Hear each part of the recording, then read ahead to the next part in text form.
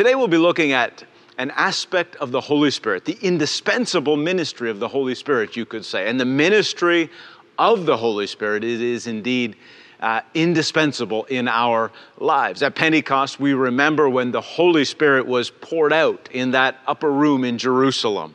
Before Pentecost, the Holy Spirit would come upon individuals and yet would not necessarily stay upon them. But at Pentecost, the Holy Spirit was poured out.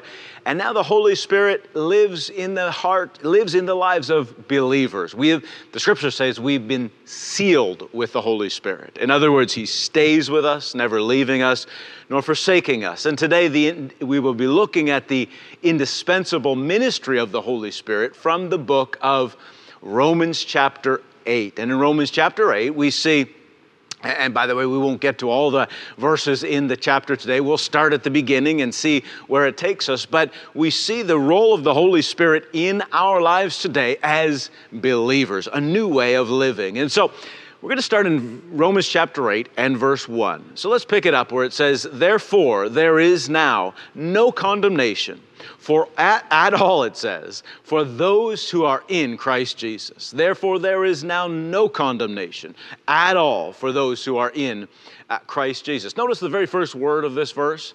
It says, therefore. Therefore. And therefore is a connective word. It connects the present thought to the whatever was spoken before that which is being written right now. Now, Romans chapter 8 precedes Romans chapter 7. And in Romans chapter 7, Paul is talking about this wrestling match, you could say, with the flesh, with fleshly desires. But then at the very end of Romans chapter 7, in verse 25, and I'll put it up on screen in just a moment, but at the very end of that passage, Paul describes where the victory comes. In fact, let's look at that. He says, again in verse 25 of Romans chapter 7, "Thanks be to God through Jesus Christ our Lord. So then on one hand, I myself with my mind am serving the law of God, but on the other, with my flesh, the law of sin, Notice what I made 4 words bold. Notice I made I myself and my flesh. You see, Paul here is he's describing 2 aspects, I myself and my flesh. But he takes ownership of I myself. He makes it personal. In other words, that's who I am. And in that, he's describing him as a new creation, the real him, the true him. He says, I myself. On the other hand, he says, my flesh, not as personal. In other words, it's not him. Why? Because his flesh died in Christ. That's the teachings of the new covenant, that in Christ, the old nature died. And so Paul in Romans 7, again, he's describing that old battle with the flesh. But then at the very conclusion of the chapter, he said he's highlighting that the true Paul, the true him, I myself, is a new creation in Christ. And that old nature, in other words, the flesh, it died in Christ. It no longer lives. In other words, it has no power, no sway, unless, of course, you give it. And that's what we're talking about today, the ministry of the Spirit, this new way of living. But he says, I myself, I'm a new creation in Christ. My flesh, it died. It no longer lives. And so that was the springboard in which we got to Romans chapter 8 and verse 1, where he said, therefore, now there's no condemnation at all in Christ Jesus. I love that word when he says in Romans 8:1, he says now. In other words, right now, and you can make this for yourself. You're in Christ Jesus if you're a believer in Him. And so you could also say, right now, I myself, no condemnation. You see, that's the starting line for every single believer. The starting line. The starting line is that of no condemnation. Paul goes on in other parts of his teachings that we're complete in Christ, lacking nothing. That's your starting line. That's the starting line of every believer, no condemnation in Christ. And of course, we grow in the discovery of the reality of who we are. So that's why we teach. That's why we preach, so that every believer would know the fullness, that we would all know the fullness of who we are in Christ Jesus.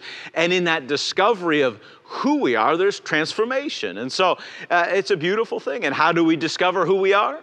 Well, we do so in discovering more of Christ Jesus, because as He is, so are we. And so our teaching, our preaching, especially here at Celebration Church, and good gospel teaching puts the focus and attention on Christ. Because as we see him, as we get to know him, we discover more of ourselves, because as he is, so are we. So therefore, should not be that surprising that there's no condemnation for the believer, because as he is, so are we.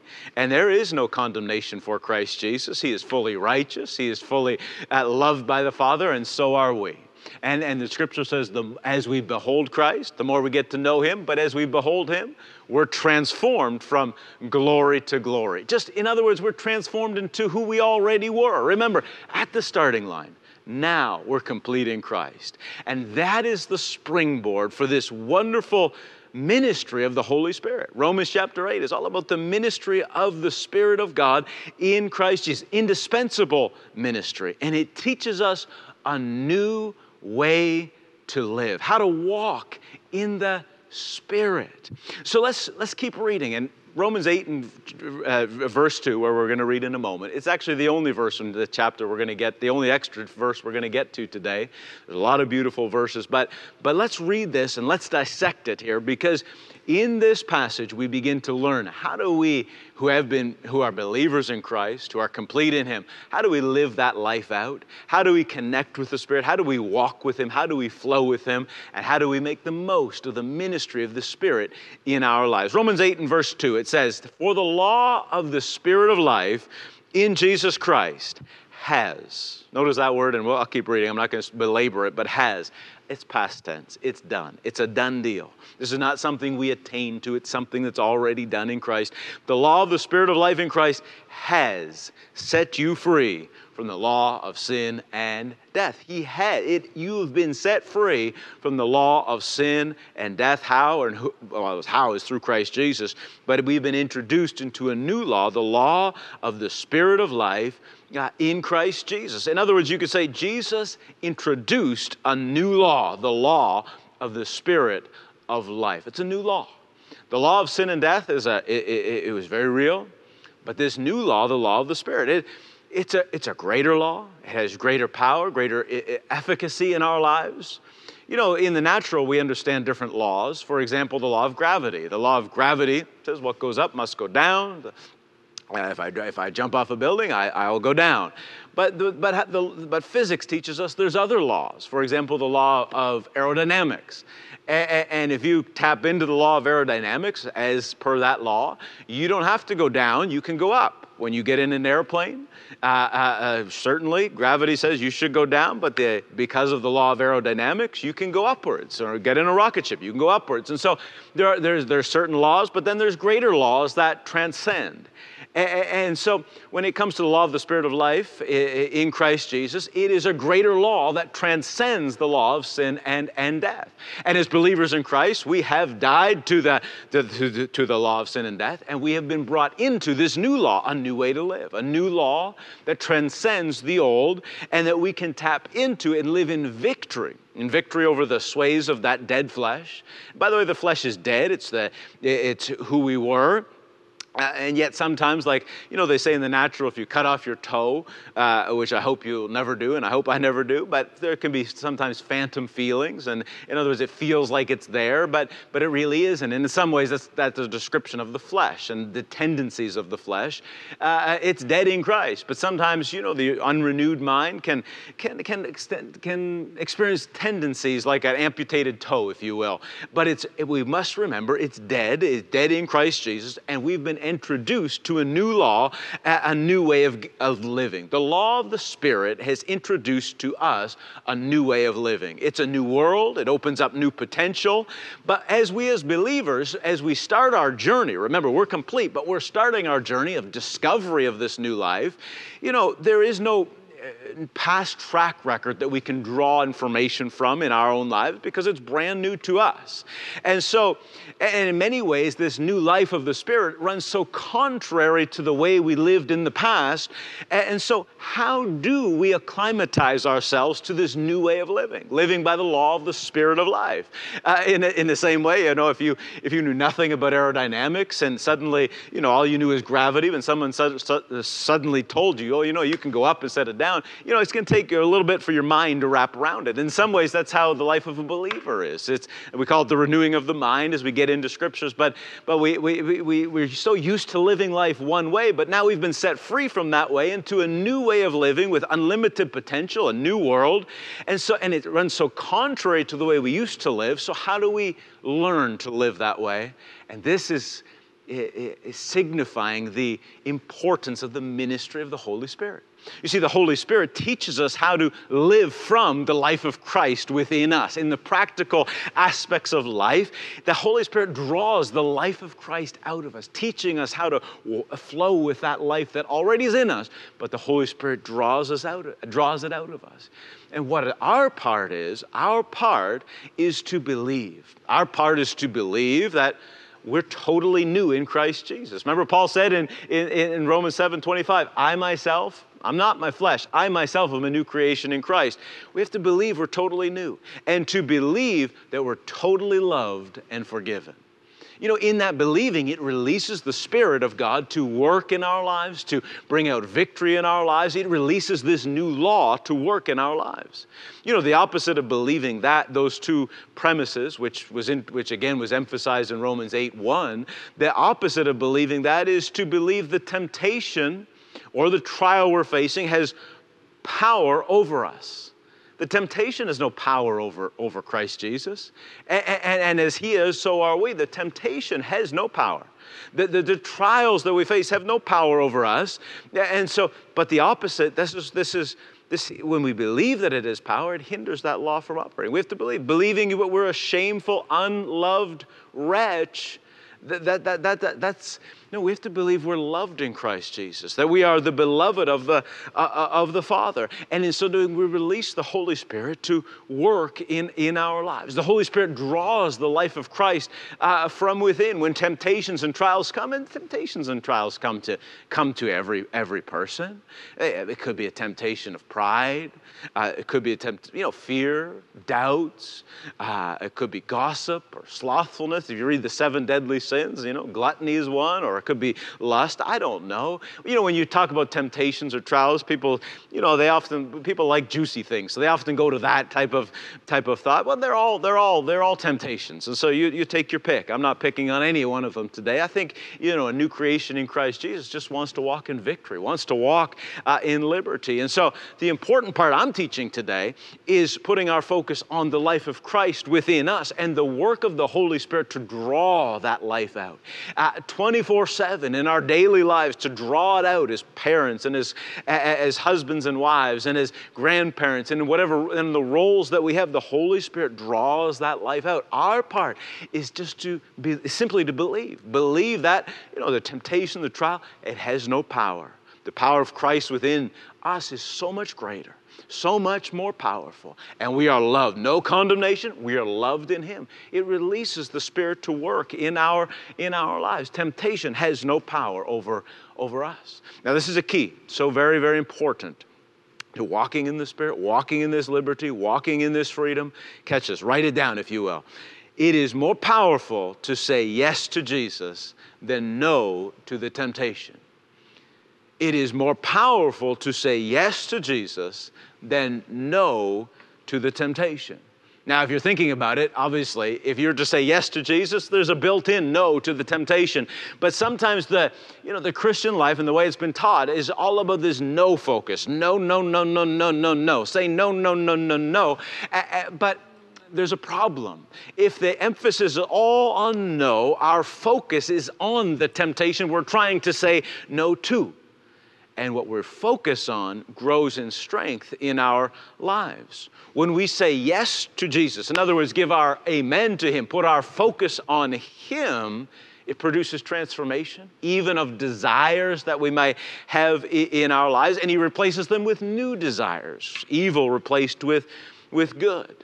But this tendency to be no-focused permeates religious teaching, even some Christian teaching. This idea of just no, no, no, no, no. And it's cultural, of course. Back in the 80s, Nancy Reagan wife of the then President Ronald Reagan. She had this slogan, the drugs were a problem in America at the time, and came up with a slogan, just say no.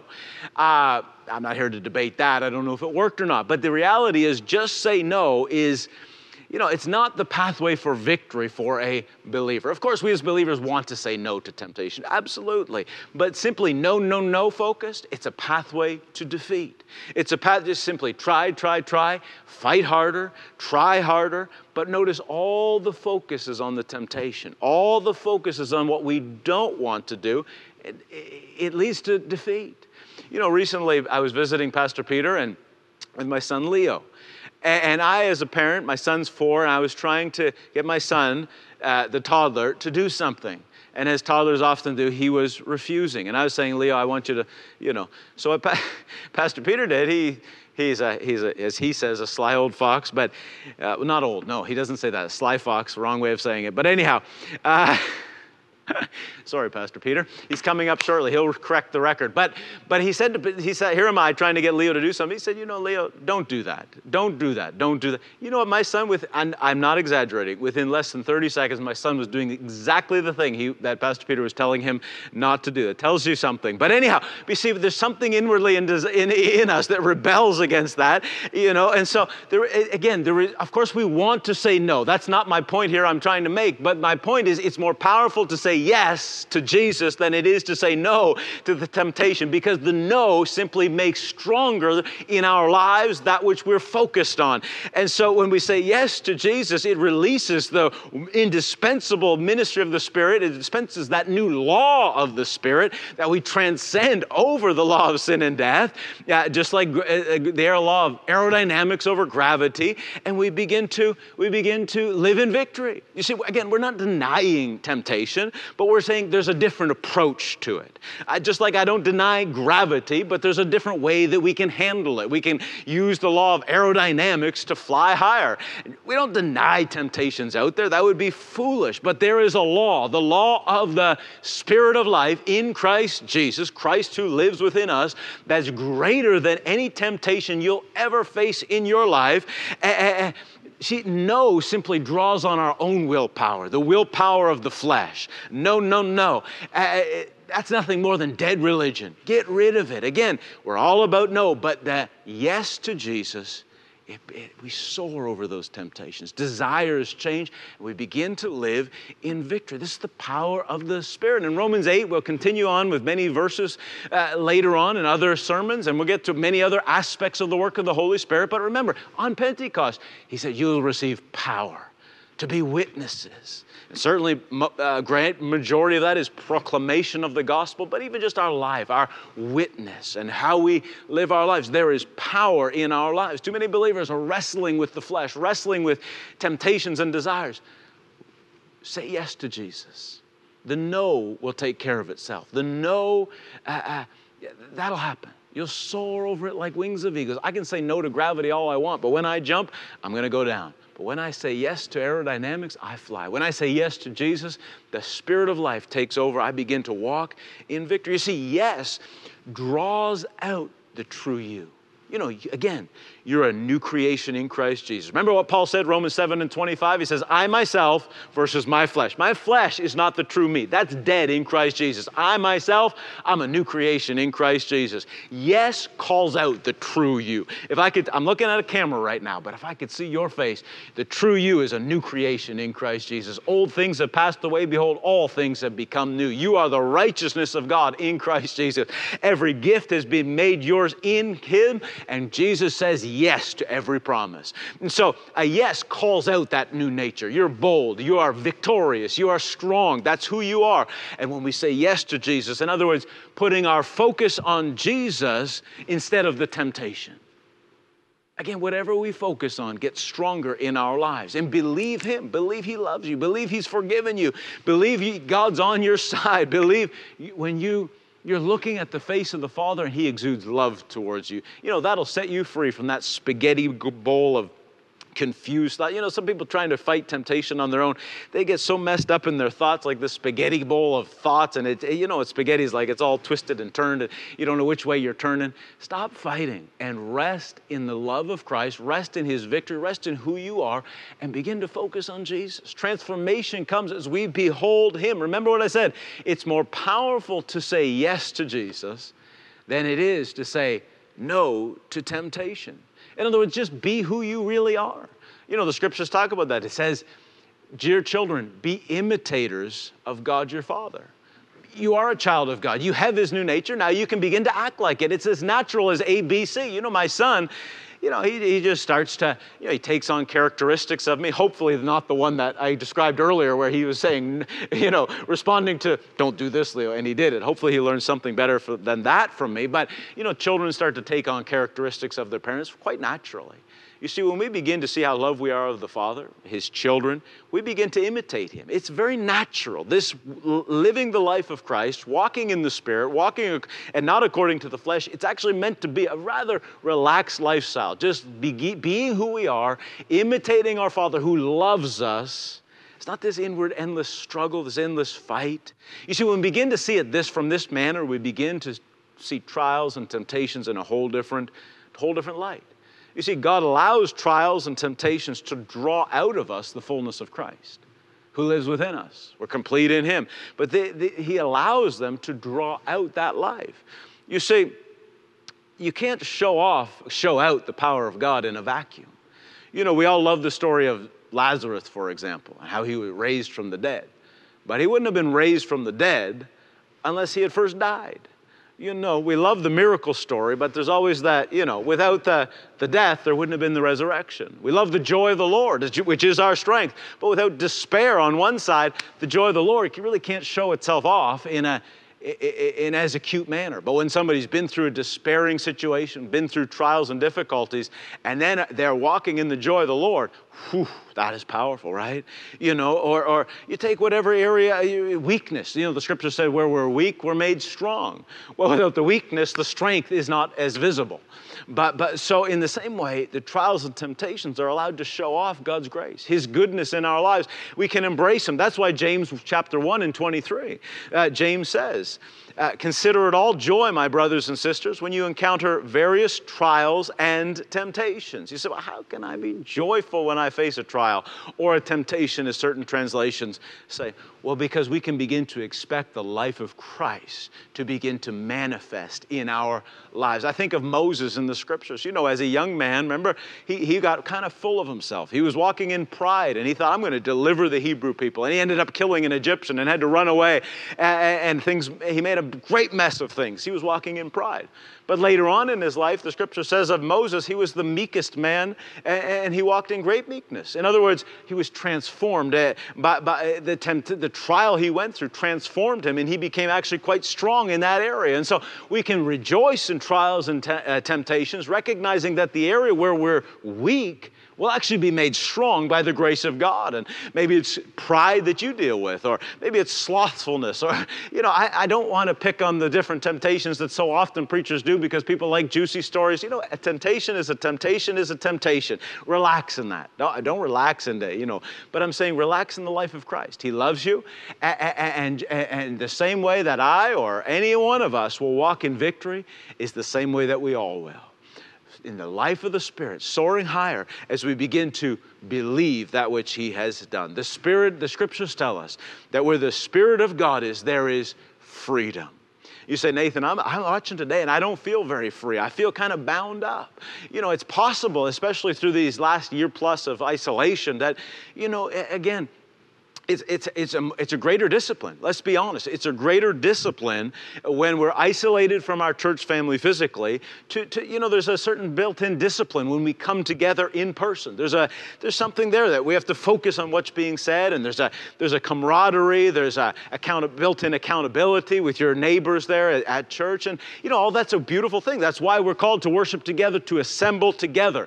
And so over the last year, it's possible that our focus has gotten drifted this way or drifted drifted whatever way you feel. I don't feel so free right now, Nathan. Well, recognize this: where the Spirit of God is, there is freedom. The Holy Spirit has come. Pentecost message to us today is that we will receive power when the Holy Spirit lives within us. And the scriptures tell us that when we believe on Christ, the Spirit, we're sealed with the Spirit, and the Spirit lives within us. There is freedom today found in Christ Jesus. The scripture says, but maybe you say, Nathan, I don't have the power. I can't find the strength. Well, the scripture says that the scriptures tell us that when we fail in our own strength, the Spirit of God, there's power. Not by might, nor by power, but by my Spirit, says the Lord. And so I want you to count today on the power of the Holy Spirit drawing out the life of Christ. Whatever battles in your mind, most of the things we battle, they're in our minds. Whatever it is, the Holy Spirit is drawing out the life of Christ today.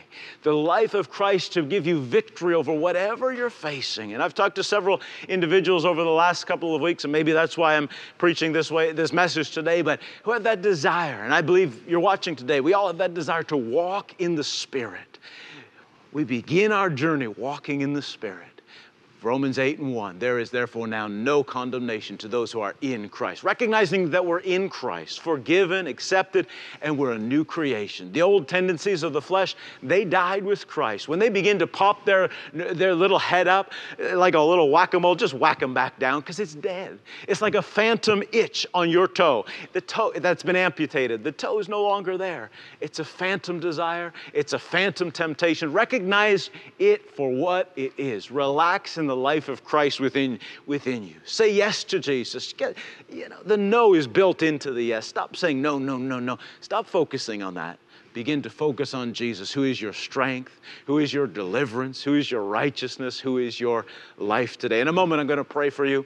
There are individuals today that are believing God for freedom in a certain area. But first, I want to offer you today, not me offering, Christ Jesus offers you new spiritual life. Jesus came in human flesh. He took on our frame. He became sin on the cross. He died, but he rose again. And today he offers new spiritual life. This new way of living that I'm preaching about today, a new way of overcoming the tendencies of the flesh and temptation, it starts when we believe in Christ Jesus. Believe that he died, he rose again, and he's here today.